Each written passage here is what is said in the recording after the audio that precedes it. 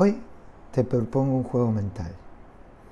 Te haré una pregunta y te dejaré algunas reflexiones para que tú pienses al respecto.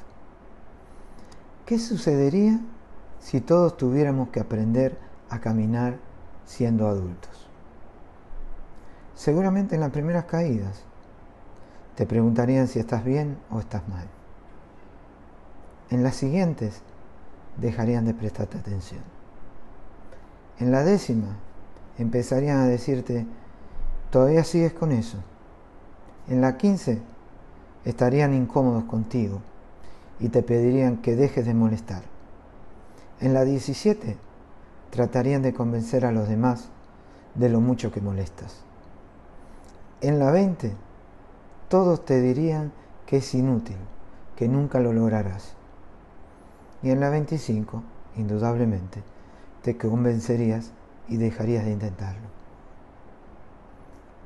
Las reflexiones son las siguientes. ¿Alguien sabe cuántas caídas le toma a un bebé para aprender a caminar?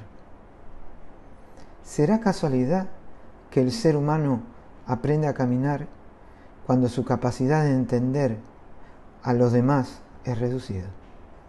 ¿O será un ejemplo que la vida nos da para darnos cuenta que en las cosas importantes de la vida no tienes que escuchar a los demás y hacer lo que más importa para ti?